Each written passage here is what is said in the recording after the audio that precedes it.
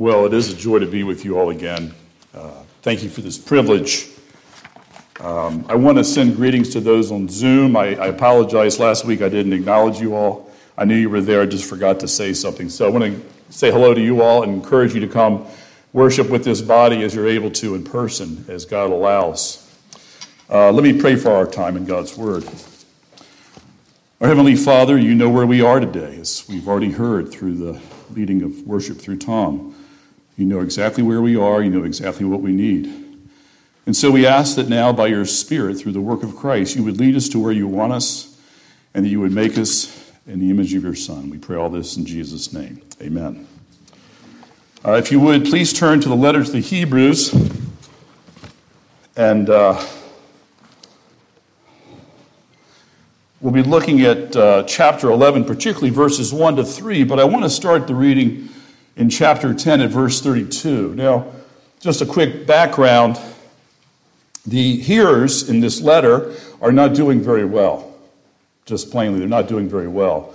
And we'll look at that a little bit later as we look into the warnings that the writer gives. And the writer has just given a very severe warning about falling into the hands of a living God. But he's not without hope. It's to the state of these people. He wants to encourage them. And so in verse 32, we'll pick it up and we'll go from there as he speaks to these people.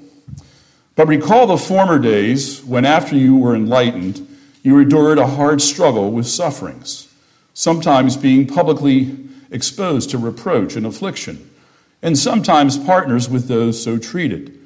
For you had compassion on those in prison, and you joyfully accepted the plundering of your property, since you knew that you yourselves had a better possession and an abiding one. Therefore, do not throw away your confidence, which has great reward, for you have need of endurance, so that when you have done the will of God, you may receive what is promised. For yet a little while, and the coming one will come, and will not delay. But my righteous one shall live by faith. And if he shrinks back, my soul has no pleasure in him. For we are not of those who shrink back and are destroyed, but of those who have faith and preserve their souls. Now faith is the assurance of things hoped for, the convictions of things not seen. For by it the people of old received their commendation.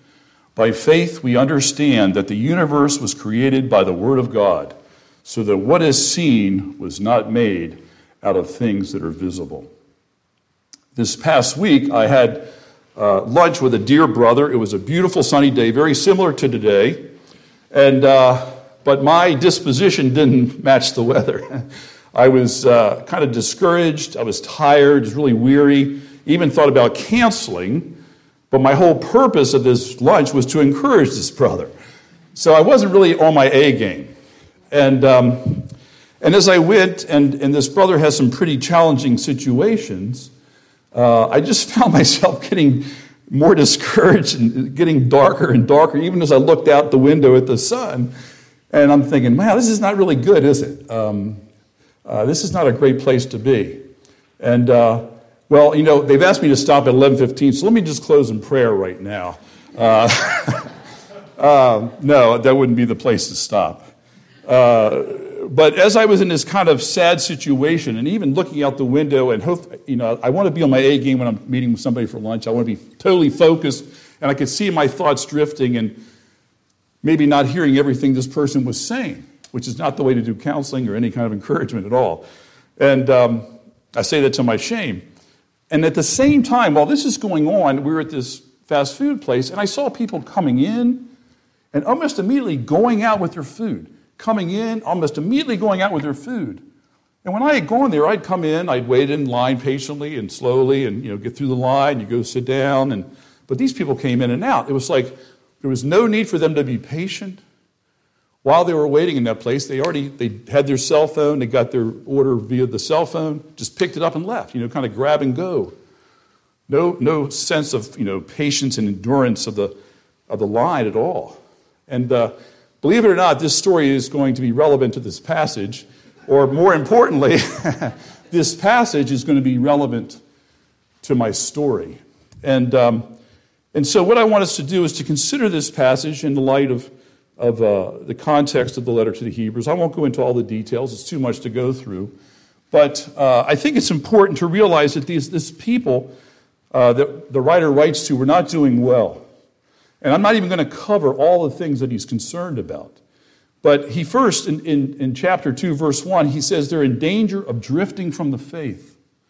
They're in danger of drifting from the faith. What a dangerous and serious thing. It says, therefore, we must pay closer attention to what we have heard, lest we drift away from it. That they weren't paying close enough attention to the Scriptures and the truth of the revelation that there was in Christ. And I'll say it again, an early application. This is one of the primary gifts of the Lord's Day. That every week He brings us back before the Word of God. This is our privilege, sometimes in the evenings as well. It's a rare thing to find an evening service anymore. But what a great blessing to come back before the Word of God, the Word that brings salvation in Christ. And these people weren't paying close attention to it. We don't know exactly what their situation was, but we know that they were trying to drift back maybe to the Mosaic covenant. Things of the Mosaic covenant, things that were types and signs of the Christ to come. That they were drifting back to the Levitical priesthood, which was a type and sign to point to the sacrifice of Christ, and Christ is the high priest under the order of Melchizedek. But we heard already in this text, as I began to read in chapter 10, that they were suffering. They'd been suffering. And sometimes when you're suffering, your mind starts to drift. And you start to look at the suffering, just like when I was doing at this lunch. I'm thinking more about my sorrows instead of my friend, in some sense. And I think that's a normal situation. We see it on large scale, we see it on the small scale. And so that we always need to be mindful of what is before our eyes is all there is. And that's what the Lord's Day does. It brings us back and it says, look, this is not all there is. Wherever you are today, whether you're facing life-threatening illness or difficult relationships, this is not all there is. The Lord's Day wasn't established by Rick or the former pastors or the session. It was established by God Himself in creation. At first, at the end of the week, as they look forward to the coming of the Messiah, but from His coming until the end, it's the first day of the week. So as soon as we start a week off, as we start this week off, we know this is not all there is. And that we have a great hope in Christ, and Christ will return. And so what does He do? He lifts our head up to look to Christ. Every week we have this in the Lord's Day. And that's why it's so important for us to be here. This is God's gift. God knows what He's doing. He has infinite wisdom, and in His infinite wisdom, He gave His creatures who were created in His image the gift of the Sabbath. It's no small gift, and we suffer at our own loss if we neglect it, and the privileges that we have on this day. And so these people were in danger. They weren't paying close enough attention. Now, even now, today, I assume you have some distractions, as I do. And we always have to fight when we come to worship. And we have to fight to pay attention, but it's the fight of faith. It's the greatest fight we have. To remember what is true above all of our circumstances, above all that we see in the world. The writer tells us that the Lord Jesus Christ is at the right hand of the Father right now, interceding for us, even as we gather. And so He takes our eyes off this world and lifts them above, just like Paul says in Colossians. Set your minds on things above where Christ is seated at the right hand of God. And so this is a very practical letter. All Scripture is practical. I can't just say this one is, but we need to see this, that these people were drifting because they'd been suffering for a while. The writer even acknowledges, he sort of commends them for what they've already suffered. And yet when you're suffering, sometimes you get weary and your head drops and you feel like you can't go on. And sometimes it messes with our thinking and messes with our theology. And so we have to come back to the Word of God, which is the plumb line of our hope.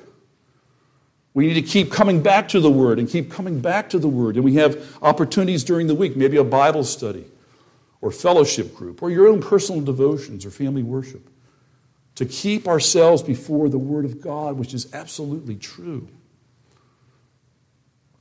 And so they were in danger of drifting away. Secondly, and this is the last one I'll really look at, he says that they were dull and behind in their spiritual progress. They were dull and behind in their spiritual progress. Chapter 5, verses 11 to 14. About this we have much to say, and it is hard to explain, since you have become dull of hearing. For though by this time you ought to be teachers, you need someone to teach you again the basic principles of the oracles of God. You need milk and not solid food. For everyone who lives on milk is unskilled in the word of righteousness, since he is a child. But solid food is for the mature, for those who have their powers of discernment trained by constant practice to distinguish good from evil. This was a very sad state. They had gotten to a place where they weren't even thinking rightly about basics of the faith. And so Paul said, so the writer, not Paul, we don't know who the writer is, but the writer says, you need the ABCs of the faith because you really haven't grasped them right because you're not living that way. And so often we need to go back and really pay attention. I really appreciate your bulletin and the things that are in there. It's worth taking some of those things home and just meditating on them, on who God is. We need to slow down. We live in a very fast-paced society. And we need to slow down and let the words sink in.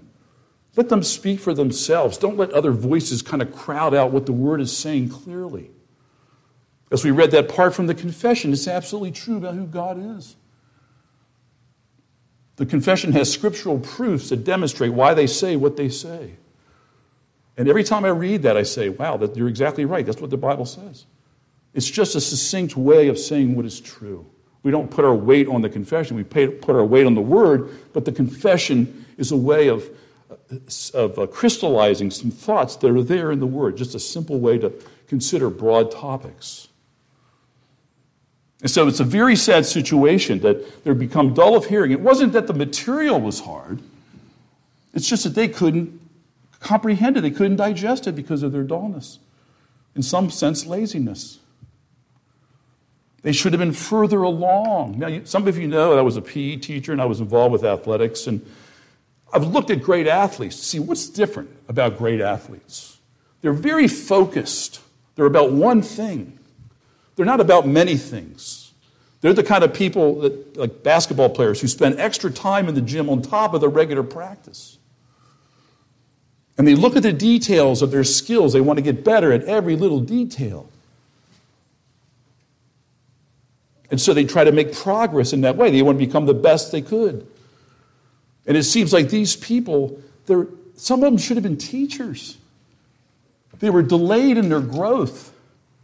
Now, in the athletic world or any kind of even musician world, you want people to live up to their potential. But there's nothing more important than living up to your potential as a child of God, whatever He calls you to, and your unique calling in Christ. To think that there were some in this audience of our here that they should have been teachers, maybe not teachers in the official sense, but in some sense where they can instruct others in the faith. But because they were lazy or dull, they couldn't do it. They weren't even really comprehending the simplicity of the faith and the other items of the faith. And they hadn't trained their powers of discernment to discern between good and evil. That they weren't able to say, oh, that's bad and that's good, on a simple level, it seems like. And that's part of the whole Christian life, is discerning more and more what pleases the Lord. What displeases the Lord? As we love the Lord, we want to please Him. We want to obey Him. We want to do what He says out of a heart that loves Him. I think I've shared this with you before. I know I shared the fact that I just celebrated my 40th anniversary. And so if I multiply that times 3, if you think about anniversaries, Valentine's Day, and birthdays, okay, 120, right? 120, 40 times 120. 120 opportunities to do something pleasing for my wife. And if on every one of those 120 days I gave her the most beautiful roses in the world and a wonderful pack of the best chocolates in the world, in some ways you think, you're the man. You did the right thing. But on the other hand, it would have been opposite. Because my wife's allergic to roses, and she really doesn't care about chocolate. And so really, I would have been like a dense I would have been dense. Let's just leave it at that. Where I just didn't get the message. Honey, this is the 119th time you sent me roses. I'm allergic to roses. Oh, that's right, yeah. Honey, this is the 119th time you brought me chocolates. I don't really like chocolates. Oh, yeah, I forgot. Now, it is humorous, and that's part of loving the wife or the spouse that you have. They have particular likes and dislikes, and under the lordship of Christ, as husbands love their wives, as Christ loved the church, and you want to please them. You don't want to do something that makes them offended or sick. But the same thing is true in our relationship with the Lord above all. That we want to please the Lord. And how do we know it? We know it from His Word. And it's not just reading the Word, because we have to read the Word over and over again, and we see kind of the same patterns all throughout Scripture, Old Testament to New. But God also uses providence to kind of make things click. It's like, oh yeah, now I see why this makes sense in the Scripture, because it's God's created order. And He works, He teaches us lessons in everyday life. Even today, I assume you'll learn something about Christ's lordship in your life. And so it's very sad that these people could not discern between good and evil as they should have. You know, one of the tenets of our faith and our denomination is the regulative principle, that we only do what God wants. Now, I've affirmed that. I've been an elder for 30 years. I've affirmed it, but I've been so much more persuaded of it through reading the Old Testament, because it's obvious that God says, I want you to do this when you worship me, and don't do this. And over again, we see the blessing of worshiping God rightly and the curse of not worshiping God rightly. Always for the good of His people, and above all, always for the glory of Himself. And so it's a very sad account of these people, that they had this lack of discernment. We're called to be a discerning people. If somebody met me the first day I became a Christian and met me today, hopefully there'd be a change of some sort. That I'd be a much better discerner of what pleases God and what doesn't please God. So with all that said, I just have 4 points. I'm going to try to make it brief. The 4 points are this. Faith is a gift. Faith is a gift. And I'm going to look at Ephesians 2:8-10 as I speak about this. Secondly, faith as a state, and that is that it fluctuates. It's not a static thing. Faith is not static. It's dynamic. It can go greater or lesser depending on what's going on at the time. Third, faith as a way of life, and this is where we'll see it in the text, and I'll try to make it brief but clear in verses 1-2 of chapter 11. And then finally, the foundation of faith, which is the Word of God, and we see that in verse 11. So first, faith is a gift. Faith is a gift from God, and I am going to another text to bring this to light, but it's important to remember whatever's true is true. These people didn't drum up their faith. They didn't come to it by their own reason, their fallen reason. There would be nobody in this room, including myself, if God didn't do a supernatural work of granting us grace to believe in Himself, of opening in our eyes. Ephesians 2:8-10 says, "For by grace you have been saved through faith, and this is not your own doing. It is the gift of God." The gift of God, not a work. Not a result of works, so that no one may boast. As we come, and we come with faith, we come humbly because we know this is not of ourselves. Nobody in the fallen state of Adam can reason themselves into a state of saving faith. It's impossible. It is utterly impossible. He gives us good minds, but they're all darkened because of the fall. It goes on, it says, "For we are His workmanship, created in Christ Jesus for good works, which God prepared beforehand, that we should walk in them." How often do you think of your Christian life as God's workmanship?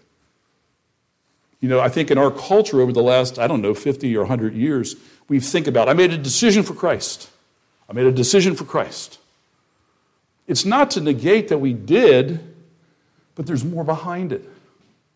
There's more behind it. It's not based on your decision. We love God because he first loved us. In our Westminster Confession of Faith, we read of the saving faith. That you can refer to it later. It's on page 856 of saving faith. The grace of faith whereby the elect are enabled to believe to the saving of their souls is the work of the Spirit of Christ in their hearts, and is ordinarily wrought by the ministry of the Word, by which also and by the administration of the sacraments and prayer it is increased and strengthened. This is the goal that God has, is that we grow in our faith, not to become stagnant or go backwards. By this faith a Christian believeth to be true whatsoever is revealed in the Word. That we need God's grace, as we sang in this hymn before we heard this message. We need God's help. We're always dependent, even as his children, to keep moving forward. By this faith a Christian believeth to be true whatsoever is revealed in the Word, for the authority of God himself speaking therein. That this faith acknowledges this is God's Word and has authority. It has authority in my life. I need to submit to it. For the authority of God himself speaking therein, and acteth differently upon which each particular passage thereof containeth, yielding obedience to the commands, trembling at the threatenings, and embracing the promises of God for this life and that which is to come. But the principal acts of saving faith are accepting, receiving, and resting upon Christ alone. Christ alone, resting in Christ alone. For justification, sanctification, and eternal life by virtue of the covenant of grace. That this is a gift from God. This is not something that we earn, as we've already heard, as Tom alluded to. It is a gift of God, something that God works on us. I heard the gospel as a very young person, probably 6 or 7 years old. I even asked Jesus to come into my heart. But nothing really changed as far as I could tell. But later, when I was in high school, I heard a message. It was like, click, the light came on. And all of a sudden, the battle with sin started. The sins that I loved now became my enemies. But see, this is who we are. We're his workmanship in Christ Jesus. As I said, this room would be empty if there wasn't any supernatural work of this sort. If you think about a junkyard, my brother Mark's not here today, and I spent many trips with him going to junkyards, and all these are things people don't want, in some sense. And you can say that all mankind, after the fall, became like a spiritual junkyard. But God was pleased to save a people for himself out of that junkyard, if I can say it that way. And what does he do? He's going to make it a glorious person. He's going to make it into the image of his Son. Just like somebody might go to the junkyard and say, I'm going to make that piece of junk into a glorious vehicle. That's what he does. That's why we're his workmanship. Created in Christ Jesus for good works. That God has things for us to do as his workmanship, that we try to find out what that is and do it. He's done it ahead of time. There's works for us to figure out. But all to say in this matter, I'm trying to make the point is that it's a work of grace. It's not natural.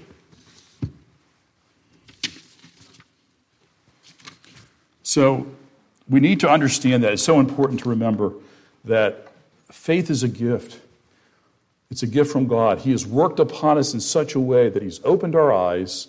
He's shown us the glory of his Son and the salvation in his Son, and led us to draw near and cling to Christ. It's a great gift from God. That's the bottom line. It might be today that God might open your heart. You've never been believing. He might open your heart today to trust Christ, to embrace Christ by his Spirit. The second point is faith as a state, or that it fluctuates. And that's simply the whole context of this letter, but you could look at the whole of Scripture and see that's the context. There are times that people had great faith, and some people had little faith. As God's people, their faith was tested. We'll see later in the book of Hebrews in chapter 11 that Abraham's faith was tested. Over time, his faith was tested, and he kept moving on. And then that one day, he was asked to sacrifice his son.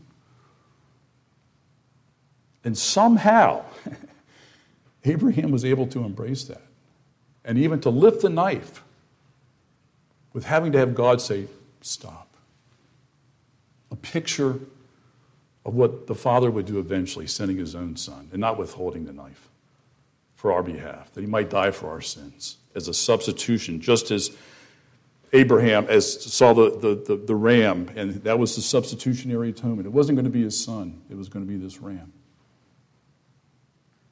But our faith fluctuates. We're never always the same.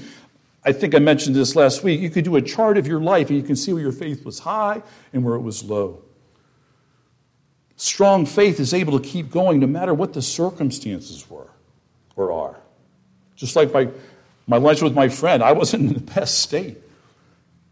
Praise the Lord, the next day I was back on track and had a wonderful day, great productivity. But it's not always like that.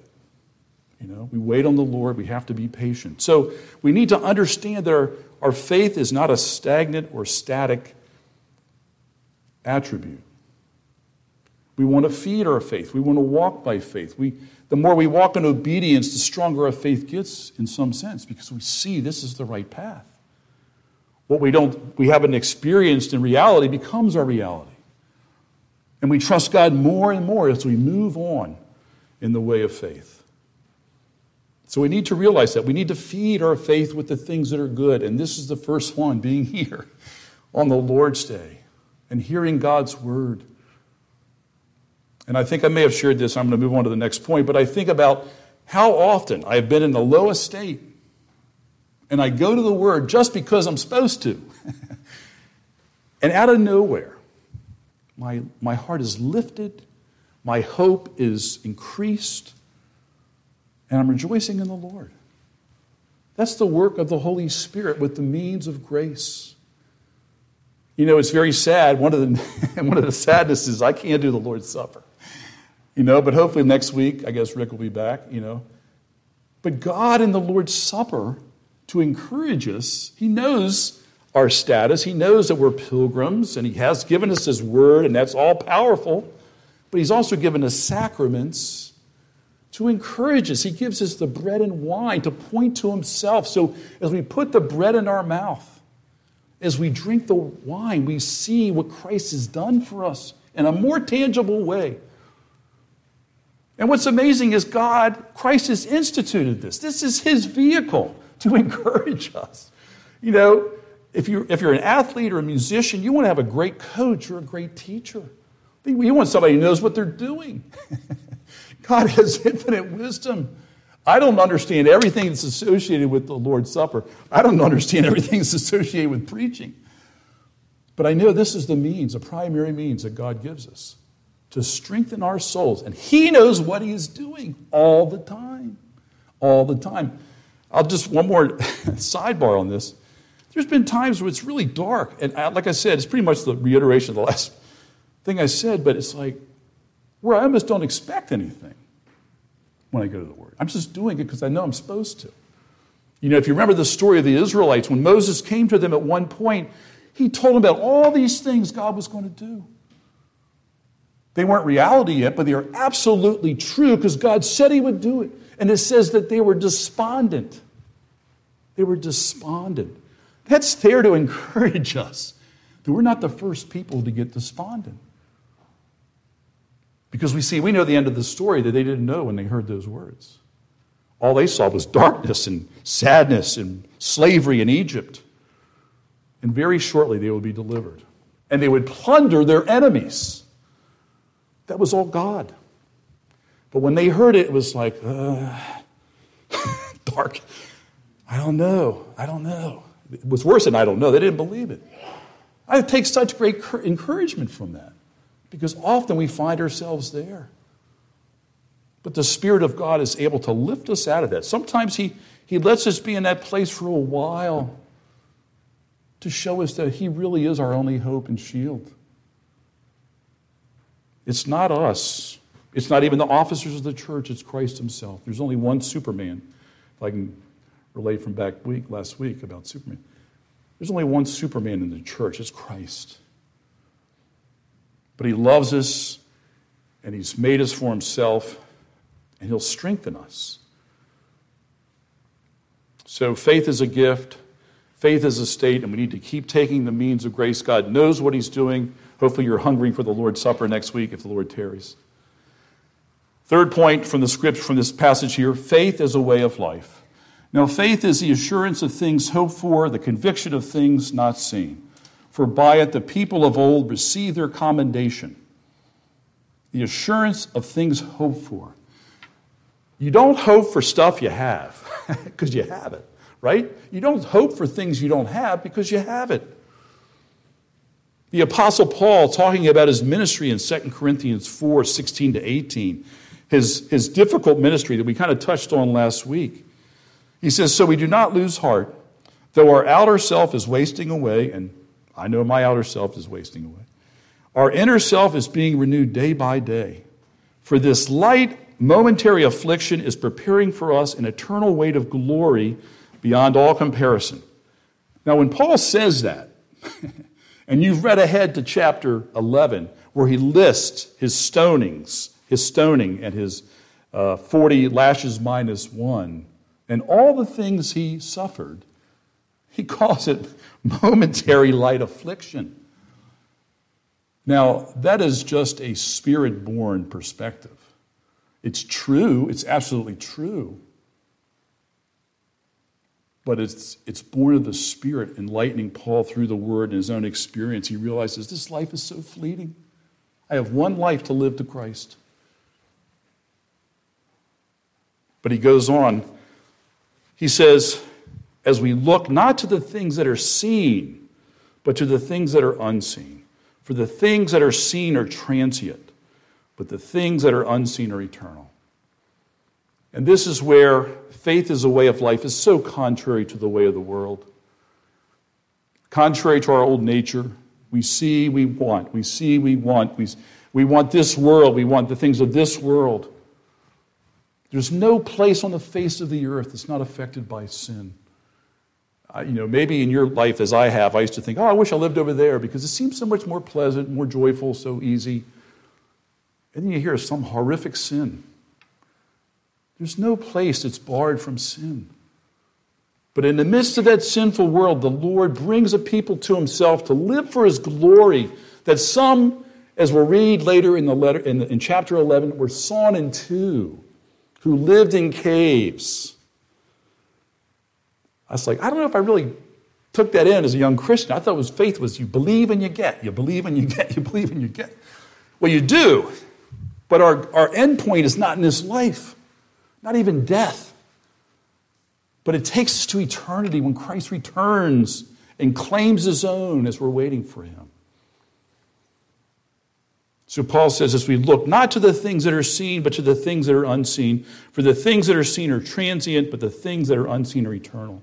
And that's what the writer to the Hebrews is getting at. As these people have been suffering and they're weary, it's like, okay, let's stop and think. Like the Lord say, let's stop and think. What is true? You're looking at these things. You're looking at this. You're not looking up. You're not looking up to Christ. And the writer, over and over and over in the book of Hebrews, keeps bringing their eyes to Christ. We always need another dose of Christ. Whether it's through the preaching of the Word or the reading of the Word or the sacraments, God knows what we need. And so faith as a way of life means that you have to wait. God has a timetable. We pray for certain things, and sometimes I think we say, it's not going to happen. How do you know that? Unless there are times when we know that's not going to be the case. We lose a loved one or something. But we're looking to the Lord. We're walking by faith. We're basing our hope on what God has already said. We're not looking to this world. We're not looking to circumstances. I would like to write a paper someday on all of the difficult circumstances the people of God have faced that seem like, well, that's over. I just read yesterday about the Rabshakeh from Assyria coming to Hezekiah. He's saying, you guys you're going to drink your urine and eat your dung. And there's some fear in Israel, with Hezekiah and the people. But they look to the Lord. But over and over again, we see these kind of things. And God surprises us by his grace. So whatever state we find ourselves in today, it's temporal. I'll share this. We have a dear brother in our congregation who's dying. And I've known this brother for a long time, and we've played sports together. And he might have been an all-state athlete.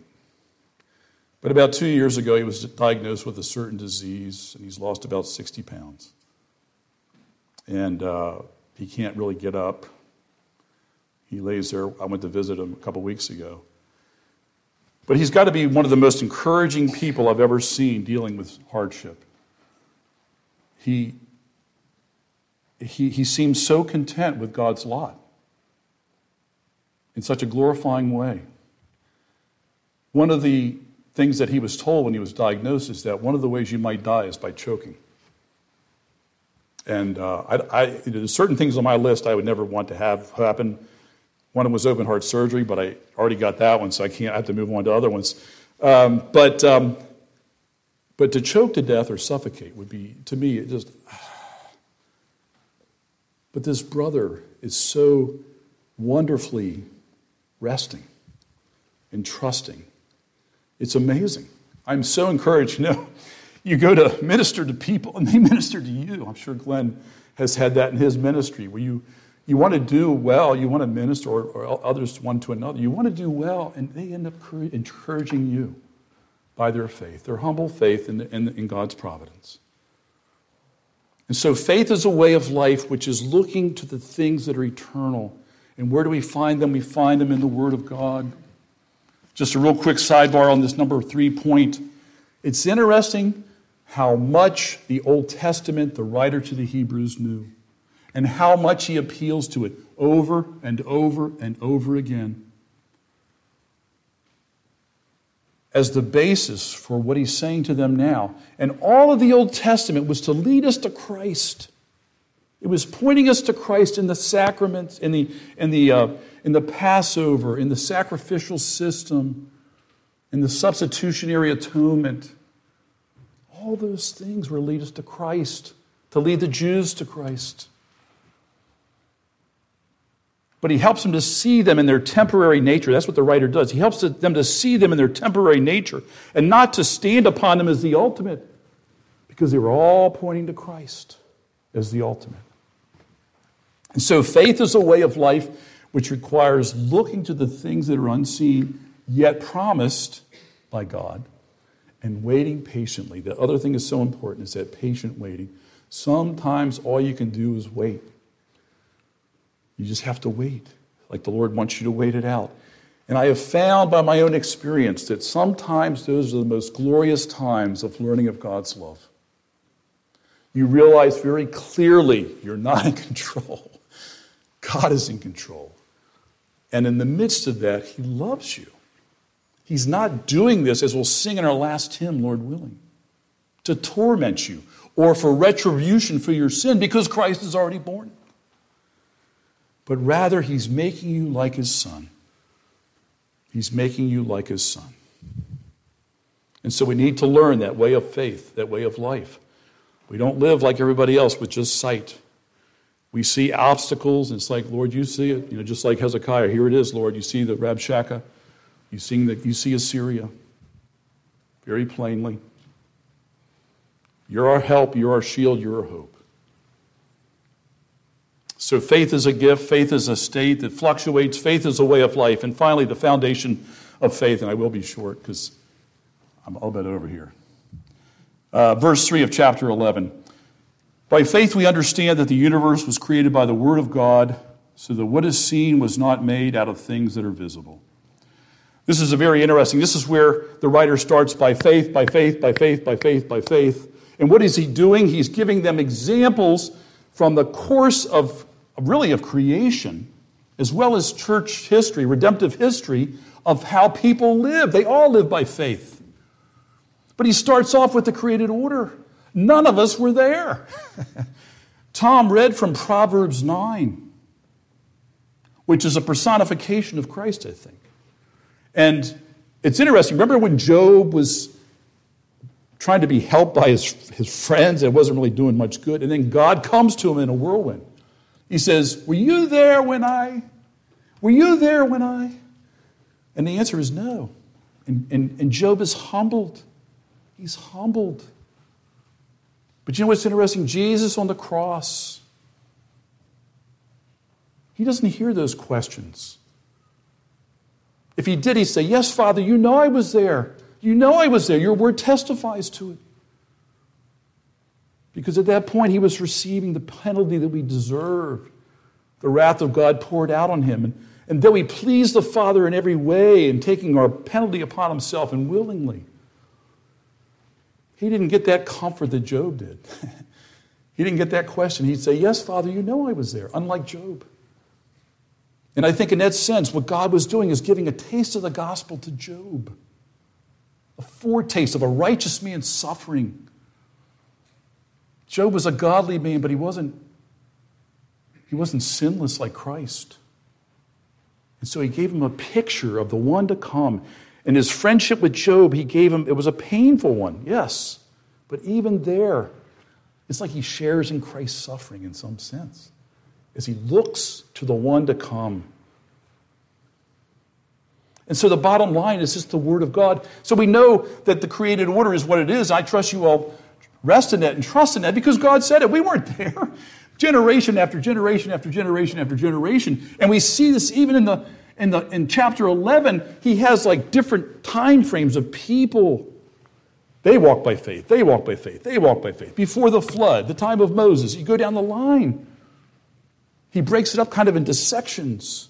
But it was always faith. We always think of Abraham as the great picture, and he was.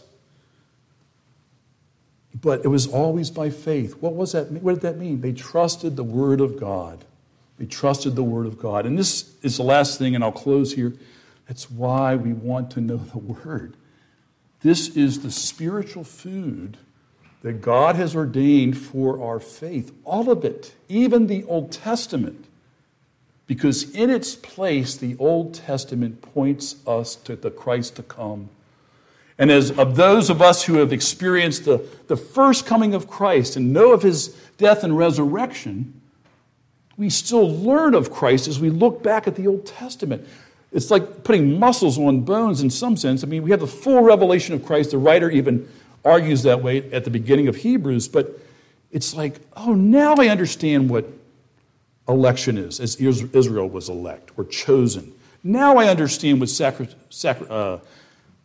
substitution atonement is through the sacraments, what Jesus has done for us.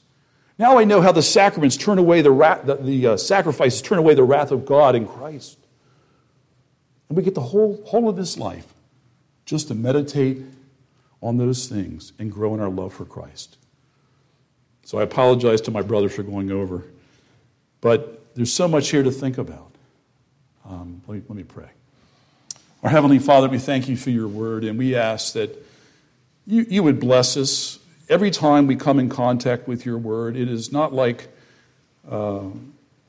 the texts and the emojis that we get on our cell phone. It's not like the commercials that we hear on the air. It is the bottom. It's the bottom of all things. It's the bottom of all that we know and understand. It's your word, our great creator and our great redeemer. So help us as we go forward in the word and bless this congregation.